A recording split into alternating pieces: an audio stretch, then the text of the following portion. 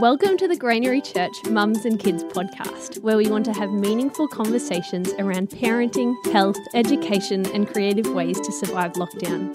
We'll be blessed with many special guests and you'll be lovingly hosted by Mel Attia. Mel is a part of the Granary Church's pastoral staff, has worked as a physiotherapist and is an amazing mother of 4. We pray this resource blesses and encourages you at this time. Welcome to the Granary Mums and Kids podcast. Today we're hearing from Professor John Attia, who is a Professor of Medicine and Clinical Epidemiology. Right. Today we are hearing from John Attia, Professor of Medicine and Clinical Epidemiology at the University of Newcastle. Happens to be married to a great gal called Mel. I'm Mel. Welcome to the podcast. We're talking about COVID today and sort of dissecting a bit about how Australia's gone and where we're heading. So, John, Australia is a bit of a success story internationally compared to other countries. We flattened the curve and we've had a reasonably low death rate. And now we are seeing loosening of our lockdown measures. So, when do you think, realistically, we are going to have a treatment or a vaccine so we really can go back to normal? Yeah, I think it's going to be a while before we see a vaccine. Vaccines traditionally take many years to be developed and to be tested in clinical trials. Even with all the efforts that are being made and the international collaborations, I think the fastest we could see a vaccine is 18 months to 2 years. I think whether we can go back to normal even without a vaccine depends really on how good the control is and how tight the restrictions are. I think the hope at the beginning was that most of this virus was coming from overseas and that we weren't seeing a lot of community transmission. So the hope was that as long as we could keep our borders closed, we could get on top of the infection and pretty well stop it. And that we would then be able to relax the restrictions internally within the country, and that as long as we kept our borders closed to international travel, that we could keep it under control. And perhaps that will still happen. I guess what the evidence that goes against that is that places like Japan and Singapore did the same thing. They kept their borders closed, but when they started to relax their restrictions, they saw their numbers climb. And although they were doing much better than we were at the beginning, as soon as they released their restrictions, their numbers are now much higher than ours. So I think it's wise for the government to do this in steps because the incubation period is 2 weeks or so. It would be good for the government to take this in steps of probably 3 weeks. So relax the restriction, wait 3 weeks, see if there's a jump in the cases or not, and then do the next bit. Otherwise, you don't know if you're releasing the restrictions too quickly. Mm. And people talk about, well, it won't really matter if a few people get sick because we're going to get herd immunity. Is herd immunity going to help us here? So herd immunity actually refers to a concept that comes about because of vaccination. So you can get herd immunity 2 ways. You get enough people infected in the population to develop natural antibodies, or you get enough people immunized to develop antibodies. The problem with herd immunity without vaccination is that it means you let the infection run through the community and you get all the deaths of people who would otherwise not survive. If you're happy to do that and kill off your population so that people get antibodies, then things will slow down, but you will have done that at a price. Mm. If you wait until you get the vaccine, then obviously people who would otherwise have died are able to survive. Mm. And it's also about a tipping point. You reach a point where there's enough infections that the spread starts to go right through the community, and that's what you want to avoid again. Mm, mm. Okay, so school's back, which is very exciting for all the kids and actually for many of the parents too. However, every single time I've seen a news interview, and in fact, even just in social media, a lot of parents are still a little bit anxious. They feel like things are moving a little bit quicker than what they're comfortable with. But the health authorities are saying school's low risk. So what has been the story with kids and COVID? Yeah, it's interesting. When you look at the evidence from China, from Italy, from Spain, even from the US, we normally think that kids are the ones who carry infections. Germy little things. Yeah. But in these cases, most of the cases where the kids have been infected, it's been through household and being infected from adults. There haven't really been clusters of infection traced through schools, for example. Right. Which is a bit counterintuitive, but that's the evidence. This virus does behave differently from what we are normally used to. So I would say it's safe to go back, but then let's just monitor. With schools going back now, we can see in 2 weeks, 3 weeks what the effect is and whether the numbers are climbing up, and go from there. So certainly it's hard to predict because, for example, Singapore kept their schools open during their outbreak and they were still able to control things. So they got their best control early on when their schools were still open.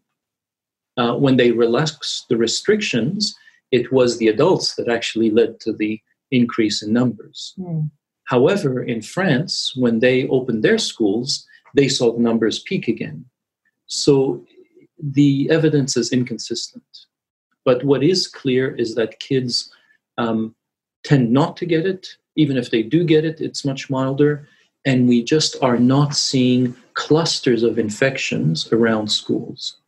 Interesting. Yeah. So when I watch the news, which I love to do, when you look at the footage from every other country in the world, you know, there's some countries where you're not even allowed outside into shops or public places without a face mask. Why aren't we making face masks here a thing like other countries are? So this is where I think face masks are being driven more by fear than by science. So the principle in medicine is you always put the face mask on the person that is sick. When somebody is sick and symptomatic, that's when they are shedding the most virus in their saliva, when they speak, and when they sneeze, when they cough. And so the mask is to stop that, to catch that virus and stop it being spread to others. There have been studies done where if you put the masks on the rest of the household rather than the person that is sick to see whether they are protected, the masks do nothing. They actually don't protect you. What does protect you, they've done studies where you do the face mask and the hand washing for the household contacts. And it's the hand washing that protects them, not the face masks. Now, the interesting thing is that now people are sewing their own cloth face masks. Yeah. And that's a whole other story. So there is a study that was done comparing medical face masks to the cloth face masks to no face masks at all. And this was in healthcare workers who are exposed to high intensity of virus all the time. It actually turns out that the cloth face masks increased the rate of infection. It turns out the cloth doesn't screen out the viruses. It gets humid with the water vapor from your breath, and it actually seems to act like a petri dish and increase the risk of infection. And this is even though they were washing their cloth face masks almost every day. So there is actually evidence for not using cloth face masks, and the strongest evidence is for using medical face masks on the person who is sick, not in the people around them. The only exception to that rule is if you're a nurse and you're actually in a hospital looking after somebody who is symptomatic. At that point, somebody is in a room and shedding a lot of virus, and it's a closed space, so the virus reaches a high density in aerosol, in the air. And so that's the only place where a face mask actually reduces infection to yourself. In the community or otherwise, there is no evidence that the face mask does anything. And in fact, there's a chance it may make things worse for you. Wow. So in reality, what we're seeing is treating the psychological pain of the illness when we're wearing a face mask, or when face masks are sort of the thing, because people feel like they're doing something. It gives them a sense of peace or a sense of control that they don't otherwise have. Interesting. Very interesting. So keeping our infection rate low as we start to allow different parts of society to begin to function more normally, what then are the key things that we are going to need to keep doing, no matter what reopens and how many people can do this or do that? What are the key things moving forward until we get a vaccine? What are we going to have to do? So the key things still stay the same. So the physical distancing is still really important, because the thought is still that if somebody is sick or in the couple of days before they show symptoms, then they will be putting out droplets. Right. And the droplets are big enough that they fall within the 2 meters, the 6 feet away from you. So the physical distancing is to stop those droplets landing on you. But by far and away, the biggest risk of infection is by touching the surfaces and then touching your own face. And in fact, one of the reasons the investigators thought that the face masks increased the risk of infection, when we were talking before, was that when you have a face mask on, you tend to touch your face even more to adjust it and get it right. And so you end up touching your face even more. And because we know that the virus sits on surfaces for at least 3 days, sometimes up to 6 days, you still get viable virus. That is the most likely source of infection. So keeping our distance is important, but the biggest thing is washing our hands with gel or soap and hot water for 30 seconds. And then obviously the single biggest thing is that if you're sick, you don't go out. So if your kids are sick, keep them home, get them tested. If you're sick, stay home, get yourself tested.